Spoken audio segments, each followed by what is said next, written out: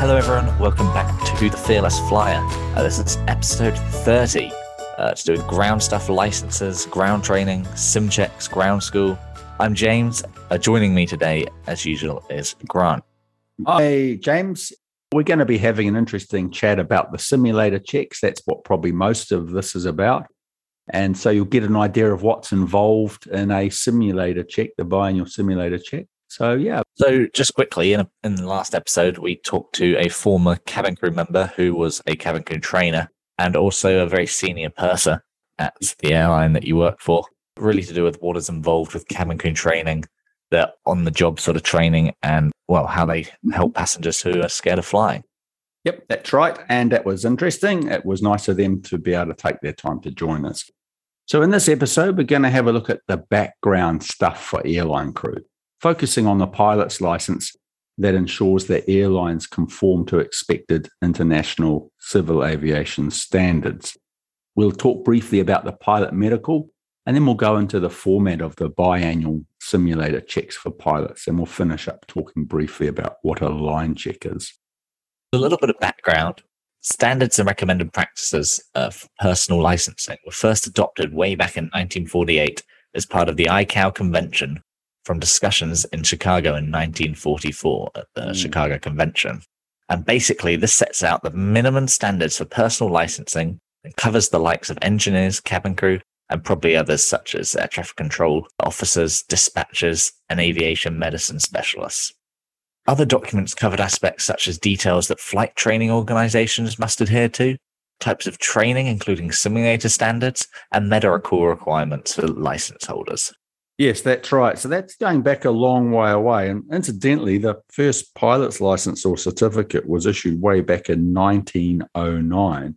So there was a format or a standard set even back then. But you're talking about 1944, these discussions where they tried to harmonize it throughout the world to set some sort of standard. So these standards are set as guidelines for individual countries to adhere to. As a result, there is a significant amount of initial training for a pilot joining an airline, as the airline must ensure that the pilot is up to that standard. Yes, and also throughout the time employed by the airline, the pilot has to go through a significant amount of tests and checks every year. Other license holders, such as aircraft engineers, air traffic control officers, and cabin crew, also go through initial and ongoing training in order to maintain their licenses. But for the purpose of this episode, we'll look solely at pilots' licenses and what has to be done every year to keep their license current.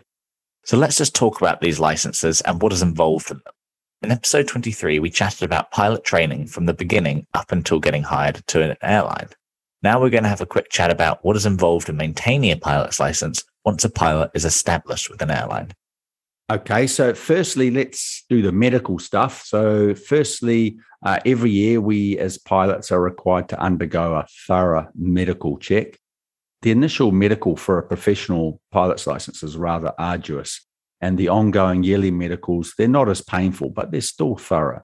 The AME, which stands for Aviation Medical Examiner, he or she is a doctor. They'll check things like eyesight, not only for distance and close-up, but also color blindness.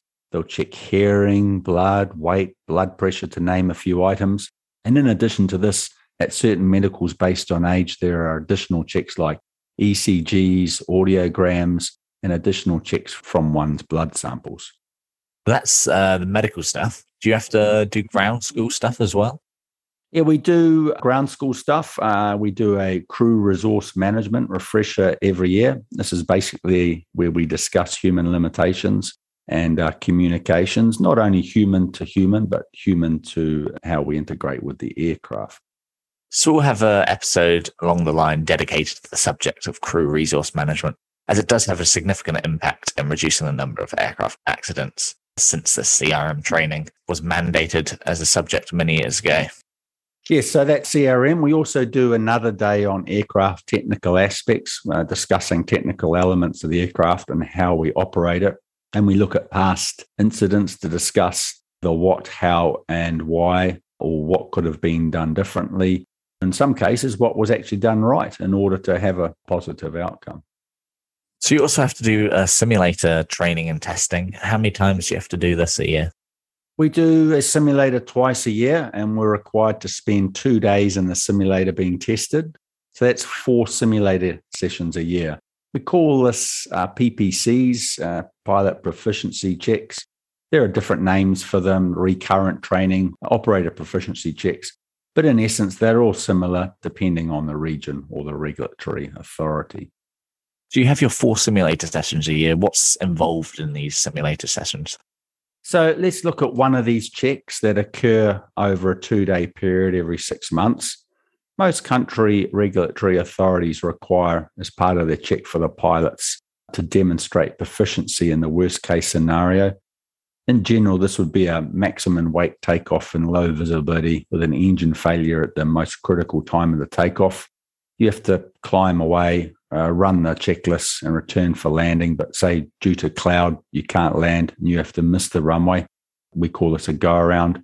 And you'd be doing a go-around on 1 engine in a 20-engine aircraft or 3 engines on a 4-engine aircraft. And then you'd come around and you'd manually land the aircraft. So there's a minor scenario there. Yeah, I do understand, though, that the industry is slowly moving away from this sort of stringent requirement, which used to be mandated as part of the 6-monthly sim check. And now it's sort of going towards a more evidence-based training. So what is this new sort of evidence-based training, or EBT for short? Yeah, these courses have been designed in accordance with the International Civil Aviation Organization and the IATA recommendations for current training. The main difference between a traditional SimCheck and EBT can be summarized from the International Civil Aviation Organization manual on EBT. And I'll let you say it. I've written it down for you here. So have a go at reading that. This is what they said. Quote, "It is impossible to foresee all plausible accident scenarios, especially in today's aviation system, where its complexity and high reliability mean the next accident may be something completely unexpected. EBT addresses this by moving to pure scenario-based training, to prioritizing the development and assessment of key competencies leading to a better training outcome. The scenarios recommended in EBT are simply a vehicle and a means to assess and develop competence. Mastering a finite number of competencies should allow a pilot to manage situations in flight that are unforeseen by the aviation industry, for which the pilot has not been specifically trained for." Yeah, that's right. So there are so many permutations to what issues we could face in an aeroplane. And obviously, we couldn't train for all those. But what they're saying is the way that we handle and communicate with the aircraft and one another and assess, et cetera, will affect the outcome of how we deal with the situation. So these principles of EBT, which are included into the courses of the simulator, are competency-based training, a foundation of flight path control, focusing on the threats as identified by industry data, scenario-based training, in-seat instructions, pilot intervention, and the issue of startle and surprise. As a result, the courses in these airlines are being designed from baseline data from the aviation industry. So what is an example of the concerns from the industry at the moment? Yeah, a big one is stabilization criteria. And this is an airborne gateway where we have to be fully configured. So that is with the landing gear out and the landing flap set, the aircraft on speed and all within the limits, selected speed to plus 10 knots of that selected speed. Pitch of the aircraft's correct and the power is appropriate for that stage of the flight. And the aircraft must be on the correct glide path and tracking the runway centerline at this stage, and all the checklists for landing must be complete. So that's an example of industry data that they're getting fed back to reduce runway overruns. And by meeting all this criteria at the specified point on the approach, which is 1,000 feet or 3 nautical miles or 5 kilometers in most airlines, this ensures that you guys can focus solely on the landing. Yes, that's right. And therefore, we can monitor any deviations without distractions.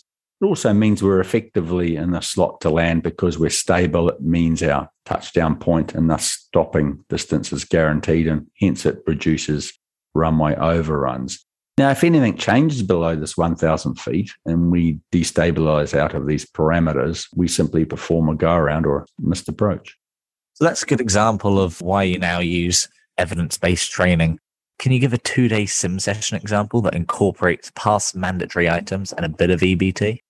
Okay, sounds like a good idea. The actual simulator sessions are generally over 2 days, as I said before, and each day we are in the simulator for 3 to 4 hours. The session will start with a 1-hour brief in a classroom by the examiner on the simulator with questions about aircraft systems, memory items relating to aircraft limitations and checklist items, company policy and procedures, and then we brief what we're going to be doing in the simulator. So, as I said briefly before, an example might be in day one, we start at the holding point of the runway for a maximum weight takeoff in low visibility like fog. During the takeoff, we might have an engine failure that will occur at the most critical time, and then we've got to decide to stop or go. Generally, it occurs after we've passed our stopping point, so it means we've got to go. We must continue the takeoff with the engine out, and the priority is to fly the aircraft and get on with the engine out navigation of the aircraft, which might be different to what air traffic control was expecting from us. So we'll talk to ATC when we get a chance.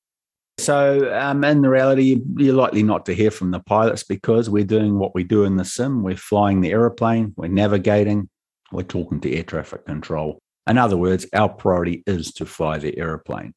So back to the simulator session. We've had this problem, we're flying, navigating, talking to ATC. Now, once we're safely under control and climbing and heading in the right direction, we'll run some memory item checklists for the engine, and then we'll generally come up with a wee plan. And our plan will be something like, do we return? Do we divert? Do we dump fuel? So we've got lots of decisions to make, and we want to make decisions based on the most safest outcome for the aircraft. After all this, we'll finally get to talk to you, the passengers. It's not that we haven't forgotten or don't care about you. We're just simply prioritizing our workload. Now, let's come back to the scenario. We might have to run through quite a long checklist. And in this example, we've decided to jettison our fuel down to the maximum landing mass and return to the departure airport. So we set the aircraft up for the approach, and we go on to start the approach with the engine out. And we get to our minimum altitude where we're supposed to have seen the runway, but we're still in cloud. Or say the instructor examining us has left another aircraft on the runway. So now we must perform a go-around. Remember, we're doing this go-around or missed approach with an engine not working. The weather then improves and we come back for another approach, which we have to fly manually because the autopilot has now stopped working. And this time we managed to land. So this has taken around 30 minutes in the simulator to perform, which is probably the reality of what would happen in the air as well. Maybe a bit longer if we've got to jettison a lot of fuel. Now, the other pilot who is monitoring gets a go as the pilot flying, but this time there'll be a different engine fault, and we perform the task again with some different scenarios thrown in. At the end of this, we may now practice low visibility landings. In essence, we're landing in fog with different faults occurring on the approach or the landing phase, which we have to react to immediately by either continuing or going around. We also practice taxiing around a near zero visibility. We may perform some non-precision approaches with startle effects on the approach.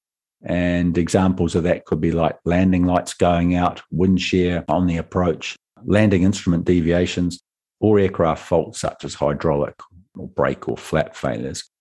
And bear in mind, we came back right at the start of the conversation and we're talking about stabilization criteria. We need to be everything looking good at that stabilization point. So if we have any of these other problems, our reaction will be to either make the decision to continue and deal with the problem after landing, or if necessary, go around. That was all what you do on day one of your sim. What about day two? Okay, so day two may consist of some EBT, and the position might start, say, for example, halfway through the descent to an airport, say at 15,000 feet. And we might not have a bit of equipment working properly, like an air conditioning pack maybe not working. It's just a little sideshow there for a distraction. We could get another aircraft miss a clearance and require us to avoid them using the TCAS because they were getting too close to us. So these little distractions, and they do happen in reality. And we might be planning to land on a shorter runway of an airport, which has a wet runway, and a thunderstorm's approaching from, say, 20 miles away. So we set up for the approach. But once we select our flaps and we start moving them, say, to the halfway position, they get stuck. So this now affects our landing distance at the airport, because not only are we landing faster due to less flaps, but there's a wet runway we're landing on, which reduces our braking action. So we need to recalculate to see whether we can still land, or maybe we need to divert to another airport, and bear in mind we won't have much fuel. So there's lots of decisions, rules to apply, and it all must be performed in a safe and legal manner. So after this exercise, we might be put up in the cruise and we lose our pressurization system, which requires us to perform a rapid descent. Issues in the rapid descent, such as the terrain below, avoidance of other aircraft, and ensuring you have your oxygen mask deployed and crew coordination between the two pilots, all whilst wearing an oxygen mask, must be performed correctly. And it's not easy wearing an oxygen mask trying to communicate, I can assure you of that. So at the end of the sessions, we do a debrief, and if we pass, the examiner will sign our licenses and say we've met the requirements, and our license is then revalidated for another 6 months. So hopefully from that, you get sort of an idea of what goes into a simulator session over those 2 days. And obviously it's quite an involved activity that has been described as stressful, intense, or other similar adjectives, because there's literally an infinite number of scenario faults that could be thrown at the pilot. Yes, that's right. And the simulator scenario that I've just described incorporates the regulatory engine failures at the most critical time of the flight, and also incorporates EBT, such as the flaps getting stuck when landing on a short, wet runway. But like you say, James, there's a huge amount of scenarios that could be thrown at you. And they're also throwing a lot of startle stuff at us, and the aeroplane impinging upon our airspace is a startle factor. You're in the middle of doing a checklist. The next minute, you've got to perform another maneuver because an aeroplane hasn't followed a clearance. So that's all being implemented into the industry. And you'll see the industry's become a lot safer because of it. Yeah, and just one last thing, we've talked about sim checks. What about line checks, which is simply a standard passenger line flight with a standing crew as such? And what are line checks? Yeah, so every year we do a line check, and the jump seat, the seat behind the two pilots, is occupied by a line checking pilot who just sits there and observes. Unless there is a safety issue, the line checking person will not say anything. He or she will debrief the crew on the performance at the end of the flight. Having said that, if we did have a real emergency, we'll definitely now use the line checker as a resource. Yeah, so that, in a brief nutshell, is the ground stuff that pilots have to go through as a pilot license holder to keep their license and the annual line check requirements. Did you want to add anything? Oh, exams. I forgot to mention exams. We have to do exams as well, technical exams. Anyway, that's paperwork. But that pretty much sums it up in a nutshell as to what goes on. There's a good example of the sim check, what's involved there. Yeah, so that's all I could think of. So in the next episode, that is episode 31, we'll be discussing aircraft accident statistics. And we'll be having a look at the main issues that lead to accidents and how these are mitigated. And we will discuss how the evolution of aircraft has enhanced aircraft safety. Then we'll delve into aircraft accident statistics from 1958 up until 2021. And then just finish up discussing a few what-if scenarios and how you, Grant, as a pilot, react and perceive these scenarios. That should be an interesting one. Yep, that sounds good. Let's have a chat next time. And thank you, everyone, to your ears for listening. I wish you all a wonderful day wherever you are. And from James. Yeah, thanks for listening, and we'll catch you again next time. See ya.